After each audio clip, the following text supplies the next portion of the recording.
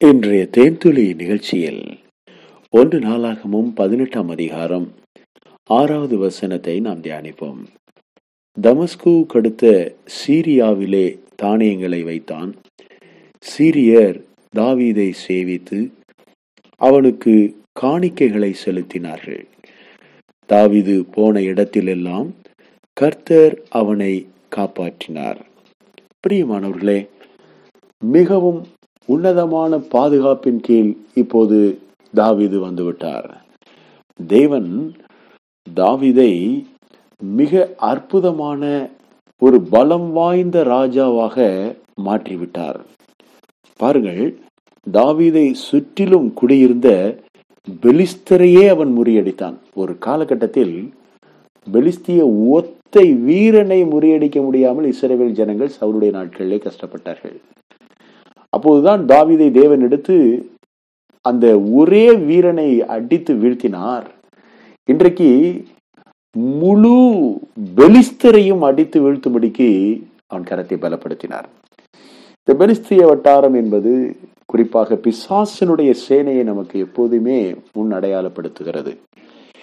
வேதத்தில் எதிரிகள், யுத்தங்கள் என்று சொல்லும் பொழுதெல்லாம் வான மண்டலத்தில் இருக்கிற பொல்லாத ஆவிகளின் சேனைகளோடு நமக்கு யுத்தம் உண்டு, போராட்டம் உண்டு என்பதை நமக்கு அது நிரூபப்படுத்துகிறது.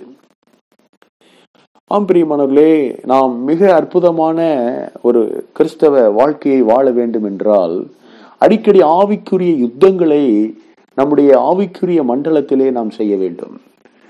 அப்போதான் பிசாசை ஜெயித்து நம்ம ஒரு ஸ்மூத்தான, ஒரு சமாதானமான, வெற்றிகரமான, ஒரு சாட்சி உள்ள, ஒரு பரிசுத்தமான ஒரு வாழ்க்கையை வாழ முடியும்.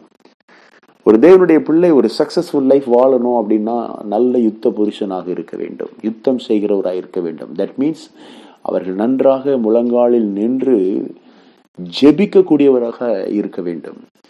அந்த முழங்கால் யுத்தம் என்பது கிறிஸ்தவ வாழ்க்கையின் மிக அவசிய தேவை. முழங்கால் தளர்ந்து விடாதபடி நாம் நம்மை பாதுகாக்க வேண்டும்.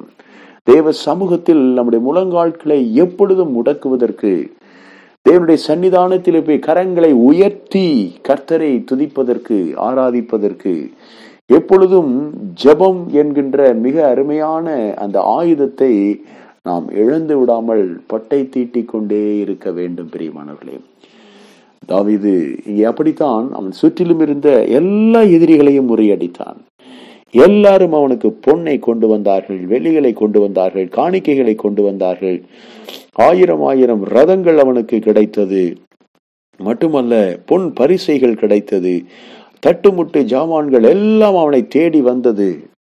பிரியமானவர்களே, தேவன் மிக மிக அதிகமாய் தாவீதுக்கு இந்த மெட்டீரியல் பிளெஸிங்ஸ், உலக பிரகாரமான பொருளாதார ஆசீர்வாதங்களாலே இப்போது அவனை நிரப்புகிறார். வந்து குவிகிறது. எல்லோரும் கொண்டு வந்து கொட்டுகிறார்கள். பயத்திலேயே தாவீது அங்கே அவ்வளவாய் தேவனாலே ஒரு பாதுகாக்கப்பட்டவனாக, ஒரு யுத்த புருஷனாக, ஒரு ஜெயாலியாக அவன் வாழ கற்றுக்கொண்டான். தேவன் அவனோடு கூட இருக்கிறார். அவனுக்கு வெற்றியையும் பாதுகாப்பையும் கொடுத்து இந்த பொருளாதார, இந்த மெட்டீரியல்ஸ், இந்த உலக பிரகாரமான பொருட்களினாலே அவனை நிரப்புகிறார். இதையெல்லாம் வாங்கின பிறகு தாவீது போன இடத்திலெல்லாம் அவனை காப்பாத்தினார். அவனுக்கு இப்போ எந்த ஆபத்தும் கிடையாது. எல்லா பொருளையும் வாங்கினான், சேகரித்தான். வாங்கின எல்லா வெள்ளியும் பொன்னையும் கூட தாவீது ராஜா கர்த்தருக்கு பரிசுத்தம் என்று நேர்ந்து கொண்டான். பாருங்க, தாவீதோட இருதயத்தை, எல்லா பொருள் வந்த அவ்வளவு காரியங்களையும் அப்படியே சேகரிச்சான், தேவ சமூகத்துல கொண்டு வச்சான். இது கர்த்தருக்கு பரிசுத்தமானது, இது என்னுடையது கிடையாது, இது கர்த்தருக்கென்று நேர்ந்து கொள்ளப்பட்டது, இது கர்த்தருடையது, இவைகளெல்லாம் கர்த்தருடைய கரம் எனக்கு கொடுத்தது, இது என்னுடையதல்ல, இது தேவனுடையது என்று எல்லாவற்றையும் தேவனுக்காக கொடுத்து, இது தேவனுடைய ஆலயத்தை கட்டி எழுப்புவதற்காக சேமிக்கப்படும் என்று எல்லாவற்றையும் தேவனுக்கென்று சேமிப்பிலே வைத்து விட்டான். ஒரு பிக்ஸட் டெபாசிட்ல போட்டு வச்சிட்டார். எனக்கு பிறகு என் சந்ததி ஆலயத்தை கட்டுவாங்க இல்லையா, அவங்களுக்கு இது உபயோகமா இருக்கட்டும், இது கர்த்தருக்காக இப்பொழுதே நான் நேர்ந்து கொள்கிறேன். எவ்வளவு அருமையான ஒரு இருதயம் பாருங்கள். தேவனுக்காக, எதிர்கால சந்ததிக்காக, எதிர்கால சந்ததிகள் தேவனுக்காக நல்ல ஆதாரங்களை கட்டி எழுப்ப வேண்டும், தேவனுக்கு ஒரு வீட்டை கட்ட வேண்டும் என்பதற்காக தேவன் இவனுக்கு கொடுத்த அத்தனை ஆசீர்வாதங்களையும் தேவனுக்கே பரிசுத்தம், கர்த்தருக்கு பரிசுத்தம் என்று நேர்ந்து கொண்டதை பாருங்கள். இங்கே தான் தாவீது தேவனுடைய இருதயத்திற்கு ஏற்றவராக மாறுகிறார். இங்கேதான் கர்த்தர் தாவீதை இவ்வளவாய் நேசிக்கிறார் என்பதற்கான நிரூபணம் நமக்கு கிடைக்கிறது. கர்த்தர் நம்மையும் நம்முடைய குடும்பத்தையும் நம்முடைய சந்ததியும் இவ்விதமாய் ஆசீர்வதிப்பாராக. நாமும் தேவன் நமக்கு கொடுக்கிறவைகளிலிருந்து சிறந்ததை தேவனுக்காக நேர்ந்து கொள்ளுவோம். கர்த்தர் நம்முடைய சந்ததிகளை ஆசீர்வதிக்கவே ஆசீர்வதிப்பார். இயேசுவின் நாமத்தில் ஆசீர்வதித்து ஜெபிக்கிறோம் நல்ல பிதாவே, ஆமென்.